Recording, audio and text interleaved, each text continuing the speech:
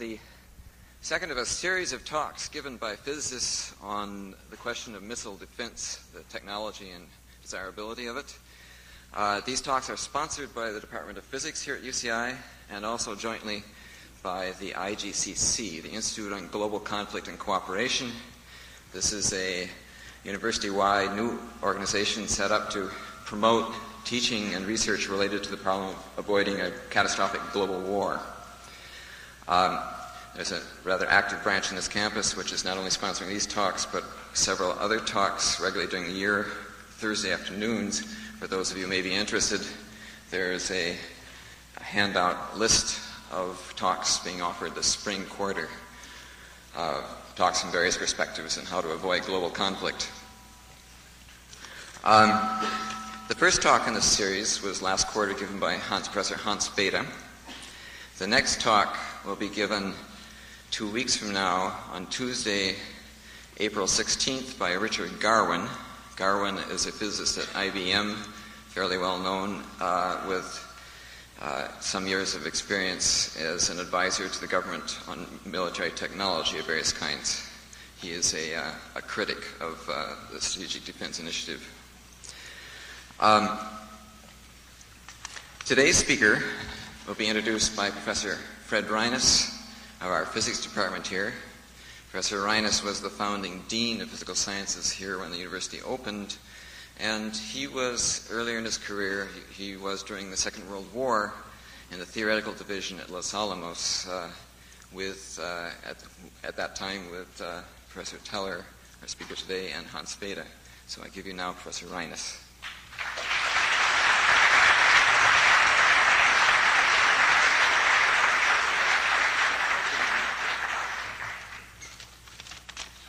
Thank you, Riley. Nuclear weapons were created in the crucible of the Second World War. The threat to the world of an insensate Hitler united men of widely different backgrounds and views, whose deep and abiding concern was that Hitler would achieve nuclear weapons first, and thus with them control the world. As we all know, Germany was defeated even before the first atomic bomb was detonated, and at that juncture the attention shifted to the possible use of the bomb on Japan. Nearly half a century has gone by since those times, and now all humanity faces a threat of unprecedented proportions, complicated by the existence of gigantic arsenals of nuclear weapons. Our speaker today, Professor Edward Teller, has been a participant in these developments from the very beginning. He is here today to share his thoughts with us. Professor Teller.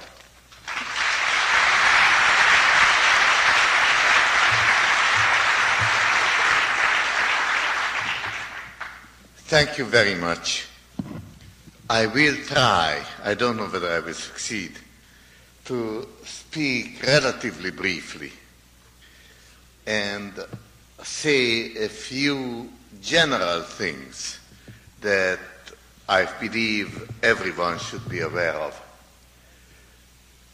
Actually, in what I'm going to say, I am very badly hampered by our rules of secrecy.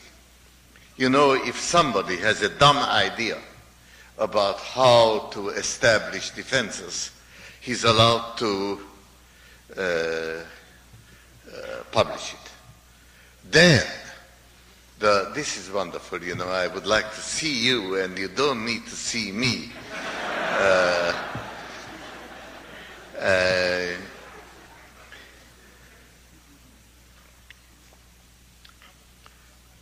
If somebody has a dumb idea, he can publish it. And then the so-called Union of Concerned Scientists can take it apart. If somebody has a clever idea, then that is classified. It is secret. And it is kept secret even if you have plenty of evidence that the Soviets are aware of it. And on this basis, a really intelligent discussion is almost impossible. I have been fighting secrecy for decades. I tell you as much as I'm allowed to. I don't like to break rules. I like to change rules if they are wrong. Well, for many years, some of us, very much including myself, have tried to find ways of defense against all kinds of weapons, including nuclear weapons. And in the last few years, a number of new ideas have come to the fore, which makes me optimistic that effective defense is possible and should be pursued. We know, although I'm not allowed to give you the evidence, which is horrible, that the Soviets are spending great amounts of money on defense. We are not.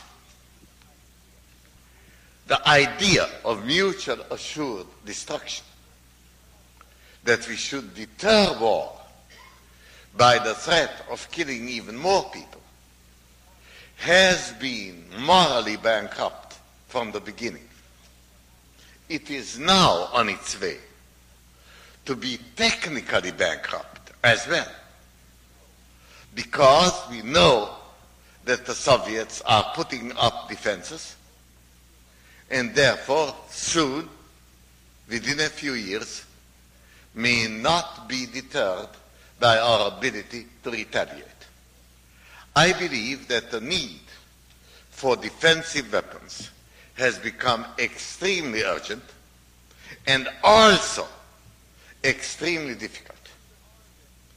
100% defense, I won't say it's impossible, because nothing is impossible. I will say it's exceedingly unlikely. And that even 1% of nuclear missiles coming through, that they could do enormous damage. Obviously true. Now I want to tell you what our policy is, our official policy, and too few people know it.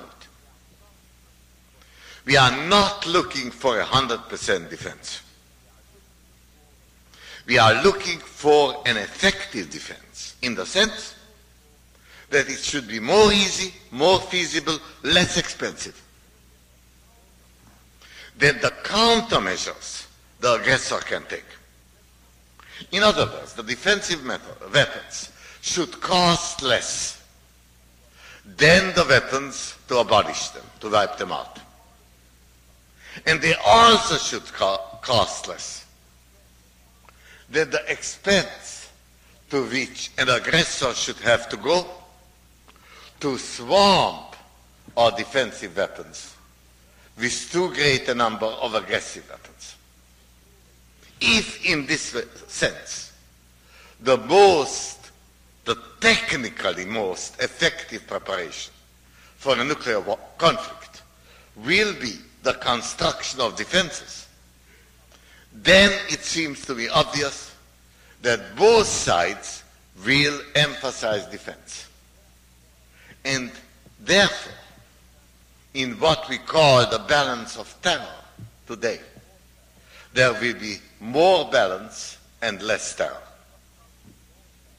To accomplish this, as many people want to, by negotiating with the Russians, I believe is a forlorn hope. I have to ask you, when were we and when was the world more safe? In the late 1950s, when we started these negotiations, or today? I also want to tell you something not many people have noticed it. A statement by a very excellent and very honorable and very courageous Russian. I mean Sakharov, who has made the proposals for a hydrogen bomb in the Soviet Union under Stalin, whom he later recognized and called as one of the greatest criminals of this century. Well, it is documented from Sakharov's own writings when he seriously started to change his mind on working on nuclear weapons. He is now in peril of his life, in internal exile, for his opposition to the Soviet program. He started to change his mind in 1961 when Khrushchev, I forget, Khrushchev, Gorbachev, don't remember all the names. When Khrushchev called together nuclear scientists for a lunch and told them that they are going to end the test moratorium, that they will test again.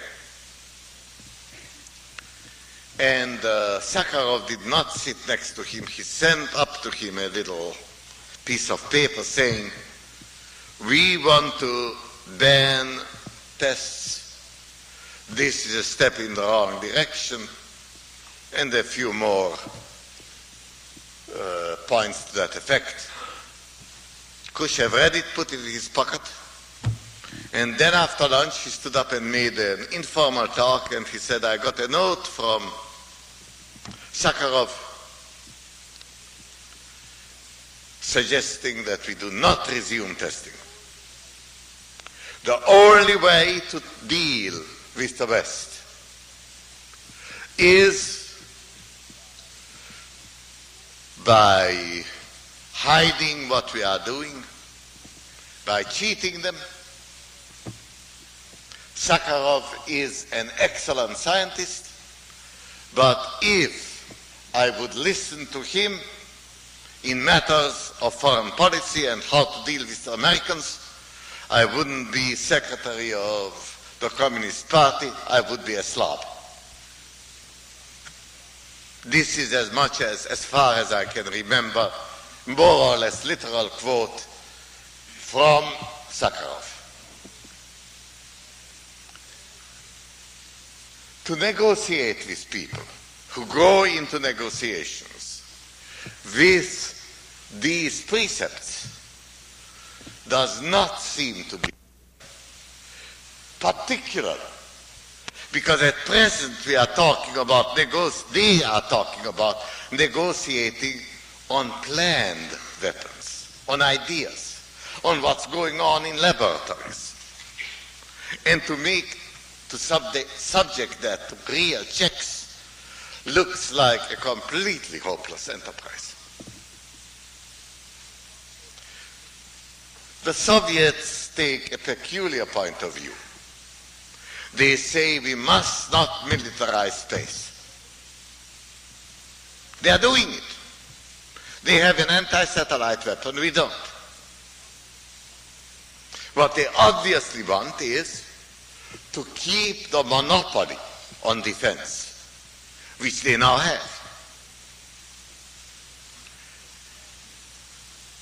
The very numerous people in this country who object to defensive weapons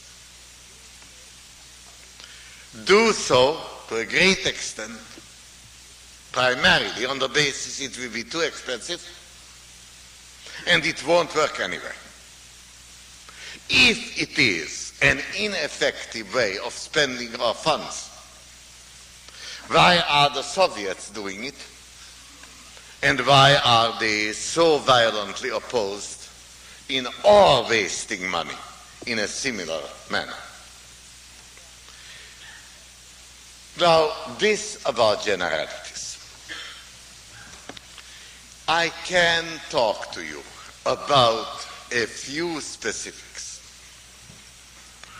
The best known name for the whole enterprise is Star Wars.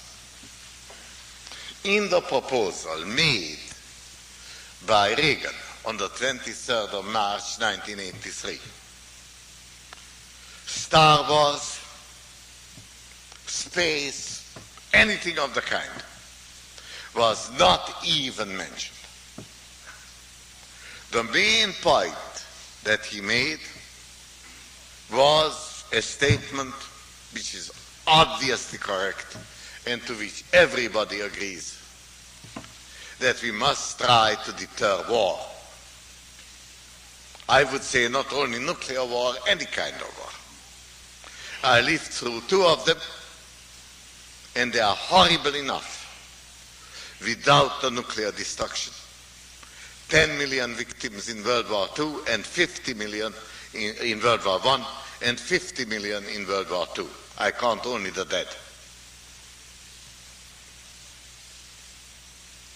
But then Reagan went on and posed the question, isn't it better to save lives than to avenge them?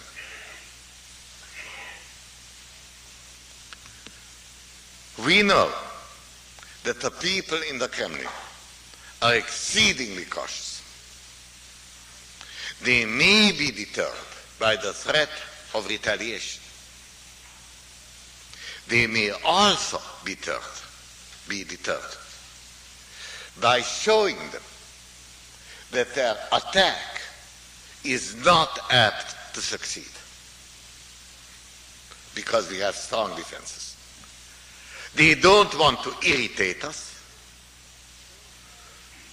They want to wipe out the United States as a power that counts in the development of the world. And anything less than that, it is not their purpose. They will not undertake. I believe deterrence by defense is a sensible thing. Now, as to Star Wars, as to role of space, I am for using space in one respect, and one respect only. That is, to observe and to see when missiles are launched and how many, and as much about it as possible. To keep observation posts in space is a much lesser enterprise than to put weapons in space. And even that is very difficult, because it's expensive to put something in space, and it is cheap to shoot them down, for instance, by lasers. I therefore propose that we do what is necessary. Put observation posts in space, make them as difficult to destroy as ever possible, put for each obvious observation station 10 sleepers, more tightly packed, harder to detect, which go into action if the actual observation station is destroyed.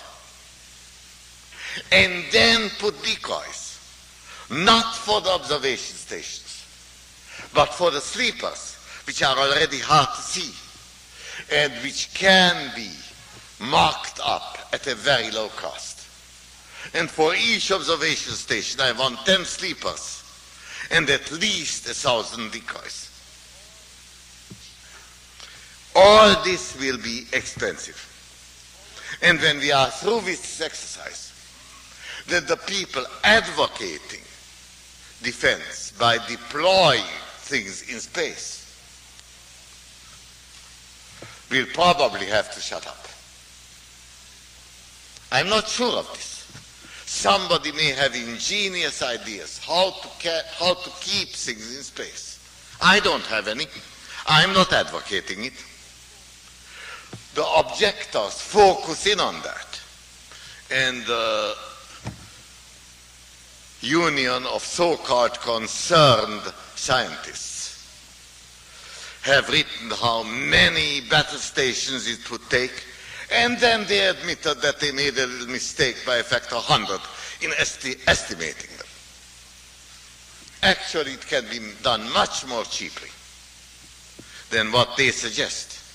But even so, I think it is too expensive. We are trying to destroy nuclear rockets when they are launched, distinguish them from decoys while they are flying in space.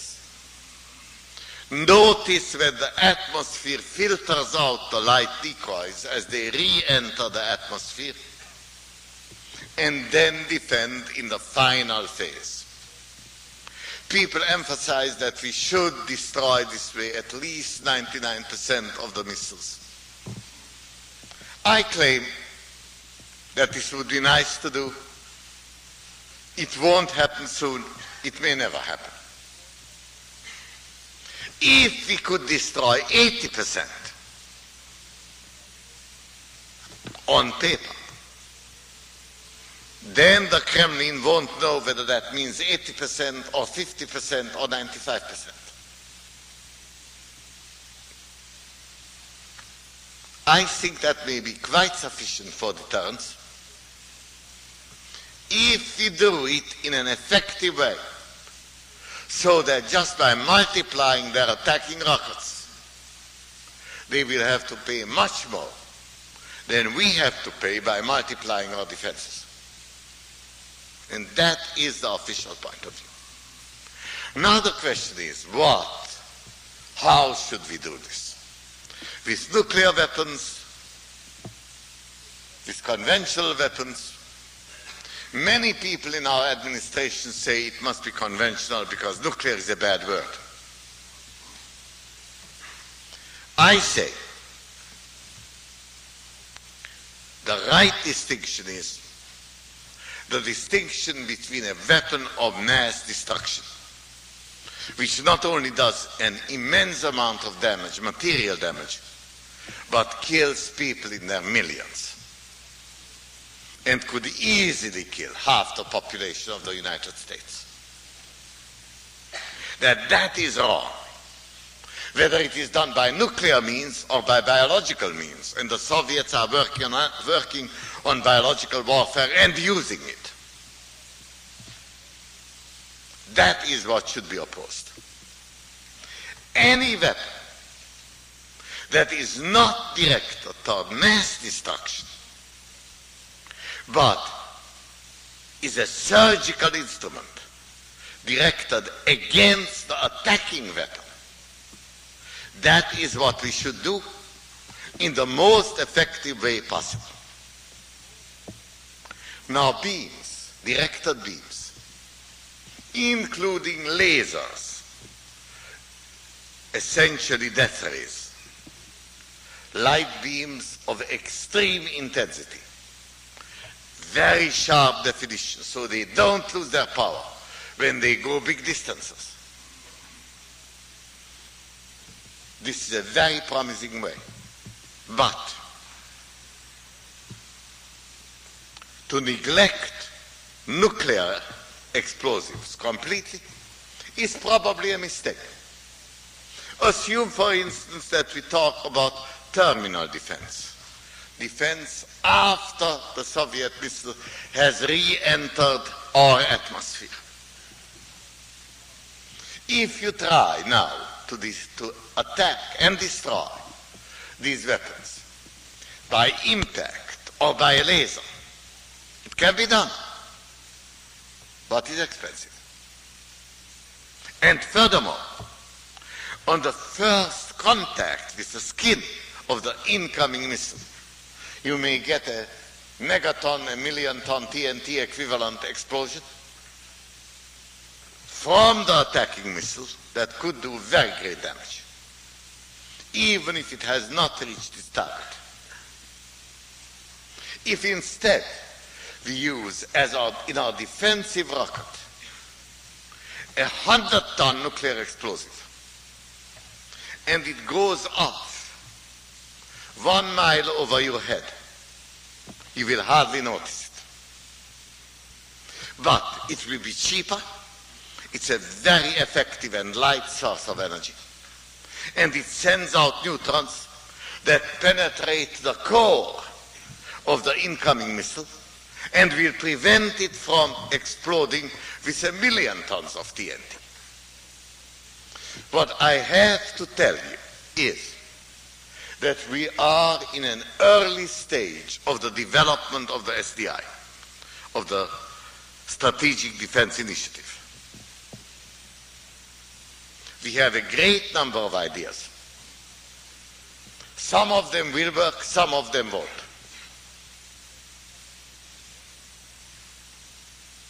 We don't know which. We have to do a lot more research, but I think that in a few years we could begin to deploy not complete defenses, but at least some defenses which will be effective in that it will be harder to overcome them than to deploy them. And that is our immediate goal. Now, of the various ways, and there are more than half a dozen, there are a dozen really promising approaches. Of all these, I would like to mention one which I very particularly like, and in which you might be interested.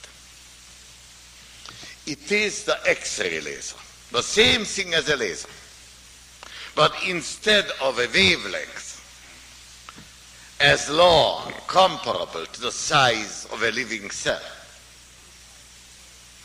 it has a wavelength maybe 1/100th of that of visible light. It could be, I cannot predict that it will be, but it could be extremely effective in defense.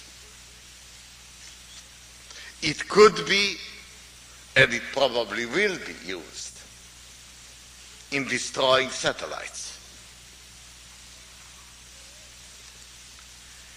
It has, with practical certainty, a most important scientific application, purely scientific. And that I think we are going to have maybe in 2 years, maybe even sooner. May I see a show of hands? How many of you are familiar, while I'm drinking this water, you may put up your hand if you are familiar with the word hologram.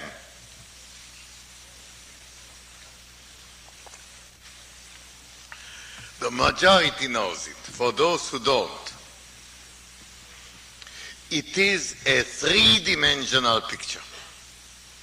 You can take a photograph where you can see the object in 3 dimensions.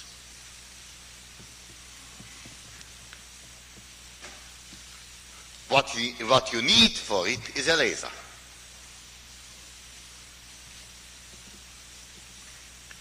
What you can't get this way with visible light, or the kind of light that we can use now, is the detailed structure of a living cell. Because that needs a resolution much finer than what we can accomplish now. We can get exceedingly fine resolution with electron microscopes, but they never can give you anything except a surface picture. You can get the shape of a cell, but you cannot see a small virus attacking the nucleus of a living cell. With X-ray lasers, you can get a resolution 100 times finer, so that you can see objects 1/100th the size that are visible now. And so there would be a real quantum jump in the development of biology and medicine. And what will come of it, I don't know. But it is a byproduct of the technology that we are developing with hopes for defense, and the millions of dollars that are spent on defense, apart from making war less likely, which is our main purpose, is with practical certainty going to introduce a revolution into biology in the direction of more knowledge. Ladies and gentlemen, this is the case. If we have a defense, we are not safe. Because if the Soviets have methods to shoot down our X-ray lasers, which have to be deployed outside the atmosphere, popped up when the attack comes, if they can shoot them down before they can act, then you may have a sword, but he will have the better sword. American science and American technology is supposed to be ahead of Soviet science and technology, and the statement is true. In consumer goods, in much of science, in agricultural science, in biology, the statement is not true. In military technology, for instance, the best metal for weapons is not steel, but titanium. It has a greater strength for a given weight by a considerable margin. The Soviets know how to work with titanium. We don't. It's a long and difficult development, and there are a number of cases where I can say that Soviet technology is ahead of ours. Our best ideas of X-ray lasers came from the Soviet literature 8 years ago. Then the Soviets claimed the lid of secrecy on publishing more about X-ray lasers.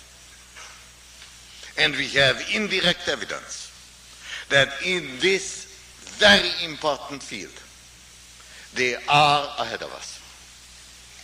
At the same time,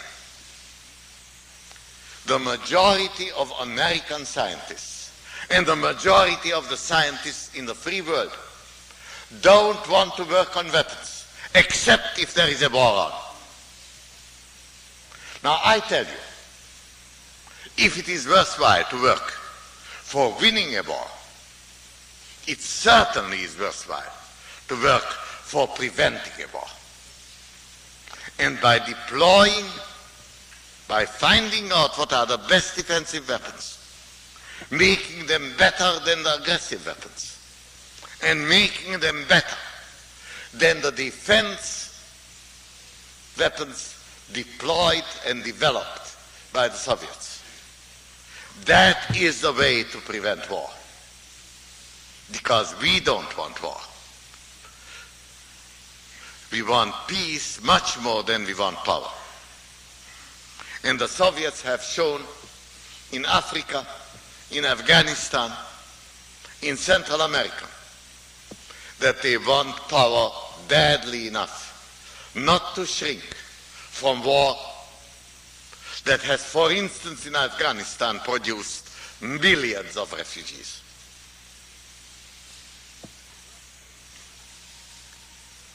The work of people like Hans Bethe and like Richard Garvin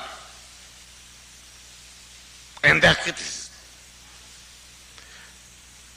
is needed and would be welcome if they would be constructive pieces of criticism. But where my friends and I have spent years in working on defensive weapons, They have spent as many days looking at them. And then discovered some of the obvious mistakes in the wrong proposals that are publishable.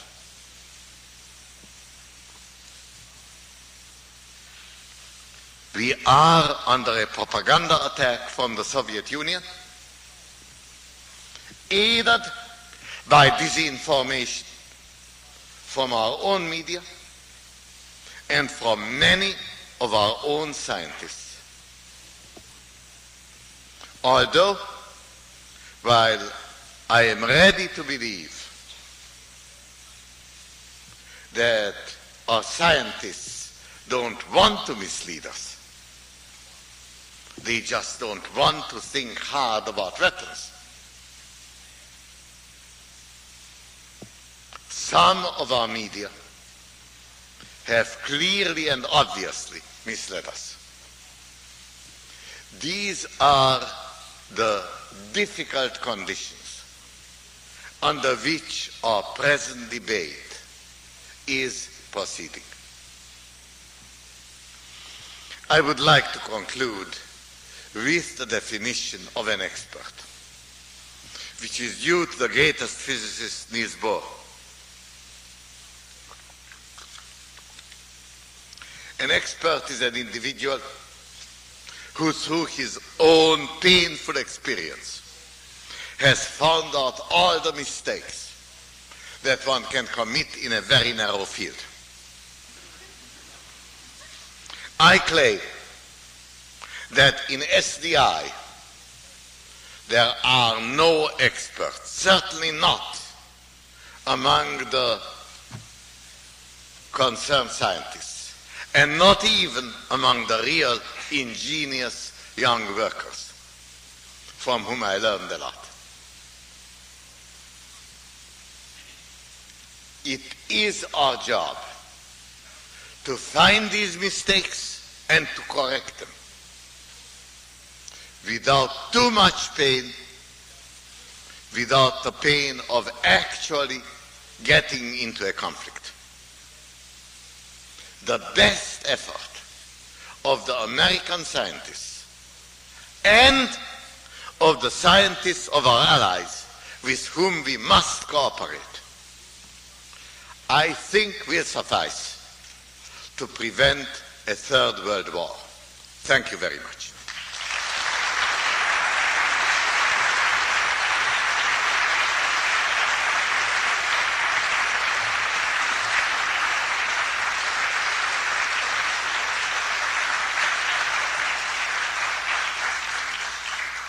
Dr. Teller has said that he would be happy to take questions, but on one condition, that they be short.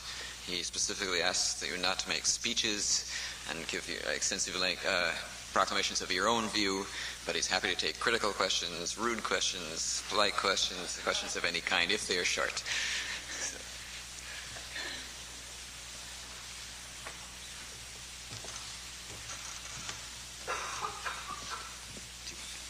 You picked it. Okay. In the green shirt then.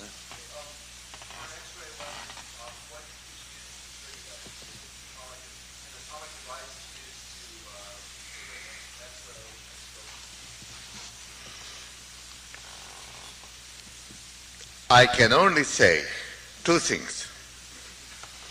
That an atomic device has a tremendous energy concentration. It's not the only way. It is the best way. There is no question about that. The other point I can say is that X-ray lasers exist not on paper, but in reality. 3 weeks ago, even that statement I could not have made. I would not have been allowed to make.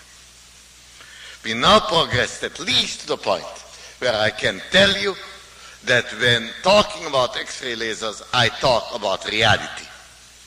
And that is why I say that the biological consequences will be available in a short time.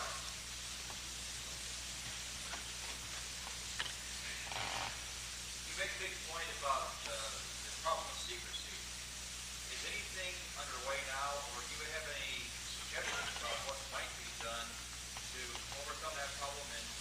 Secrecy has been with us since the Second World War. There is no progress toward loosening it up, except here and there to a small measure. I believe that it's an extremely important point. It should be attacked in every logical and legal manner. I once gave a talk on it to Physical Society, and somebody asked from the audience whether I will agree to classify Ellsberg as a hero for violating secrecy. My answer was that he is guilty of a crime and of a misdemeanor. The crime was to classify gossip as secret. The misdemeanor was to sell it to the New York Times.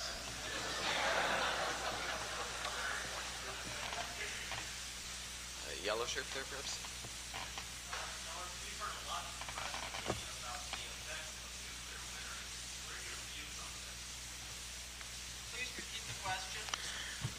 What about nuclear winter?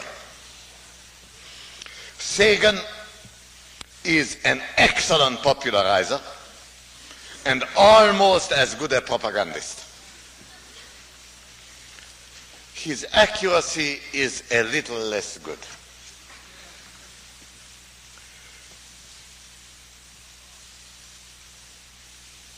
You know what the idea is, that in a nuclear war so much smoke would be produced that the temperature would plummet and we all would freeze to death.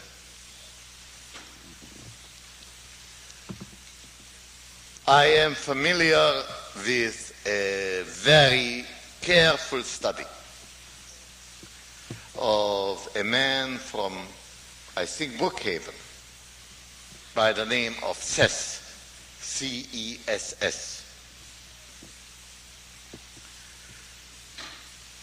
who reproduced in his calculations the results not of Sagan, because he has none, but of his collaborators who believed his general statement and tried to make calculations around it.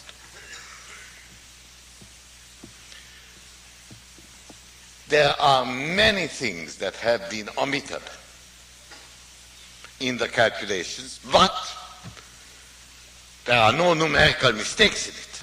They are reproduced. And when Sagan says that there are no objections to his calculation, it only means that he knows how to, and his friends know how to add 2 and 2, even if they have to do it very many times. One important factor that he has neglected, let me mention it, is he has assumed that the smoke will rise to the tropopause, to the point in the atmosphere, maybe 8 miles above our heads or thereabouts, where the temperature is lowest. That there the smoke will be heated by the sunlight and stabilize there, and stay there, because in the tropopause there is very little moisture, and it won't rain out. The question how much of it would rain out before the tropopause is reached has not been discussed. The moisture in the relevant regions, the water content, is 10,000 times as great as the smoke content. And the assumption that it will not rain out is not warranted. But the point of Cess is even different. Assume that the rest of the hypotheses of Sagan is correct, and that the smoke will rise to that point in the exaggerated quantities that he has assumed, that will indeed heat up the region around the tropopause and make the surface of the Earth colder. The result will be in the heating of the higher atmosphere a greater water vapor content in those regions, and that will have a greenhouse effect that will compensate, not allow infrared radiation to escape, that will compensate the lack of the reduction in sunlight. Seth made reasonable, and his collaborators made more reasonable assumptions about the consequences, and found that instead of strong cooling, a small amount of heating is more probable. I'm not going to tell you that this small amount of heating is significant, and I will not counter the nuclear winter by predicting the nuclear summer. I will tell you that Sagan in this case does not know what he's talking about.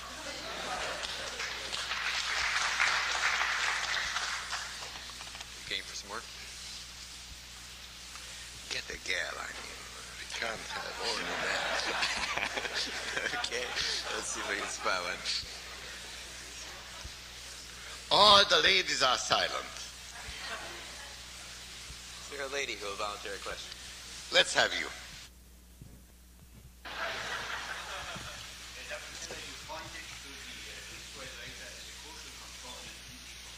No.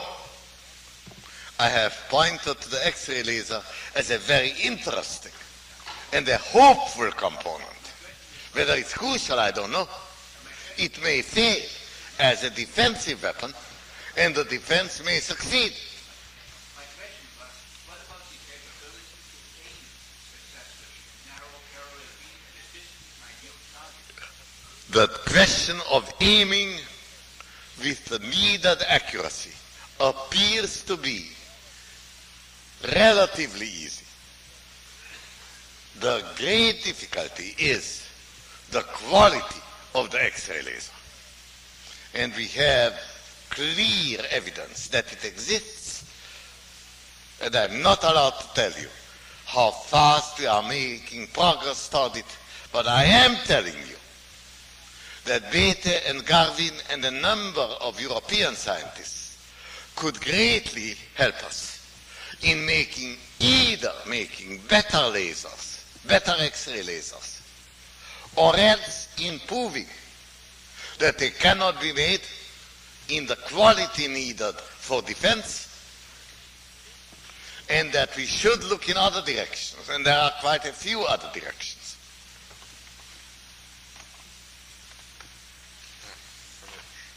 You, sir.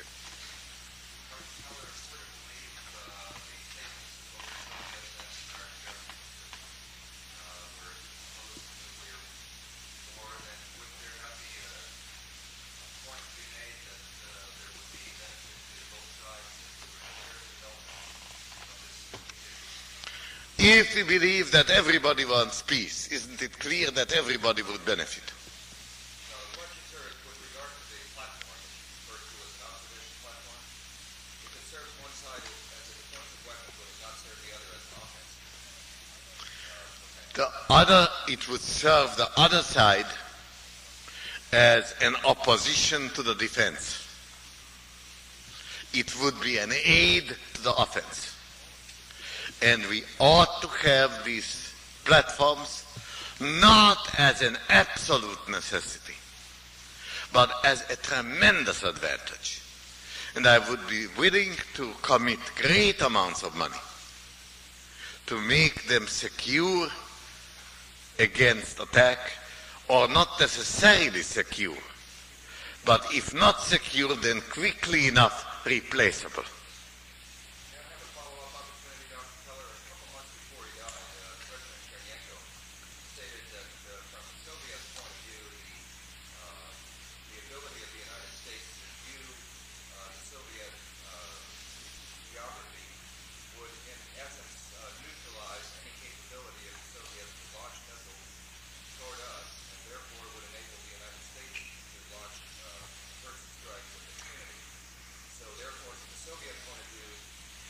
I understand.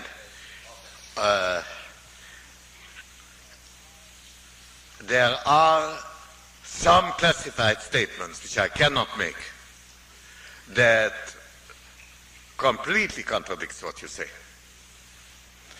A weaker point, however, I can make. It is true that if we have observation posts that might give us early enough warning to fire our missiles before any Soviet missiles can arrive, this so-called fire on warning is a strongly destabilizing situation. I would prefer to have defense which would defend our missiles so that we don't need to fire on warning. I also want to defend our populations even more than I want to defend our missiles.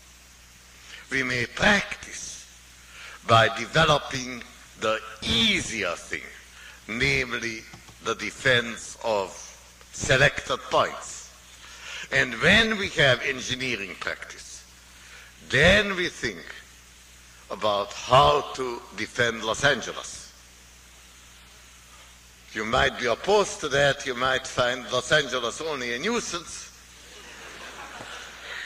But, you know, I'm broad-minded enough so that I even would like to defend Los Angeles. In order to make sure we feed Dr. Tyler lunch, we may take only perhaps a couple more questions. But there are no ladies. No ladies. Oh, there is one. Yes, the lady.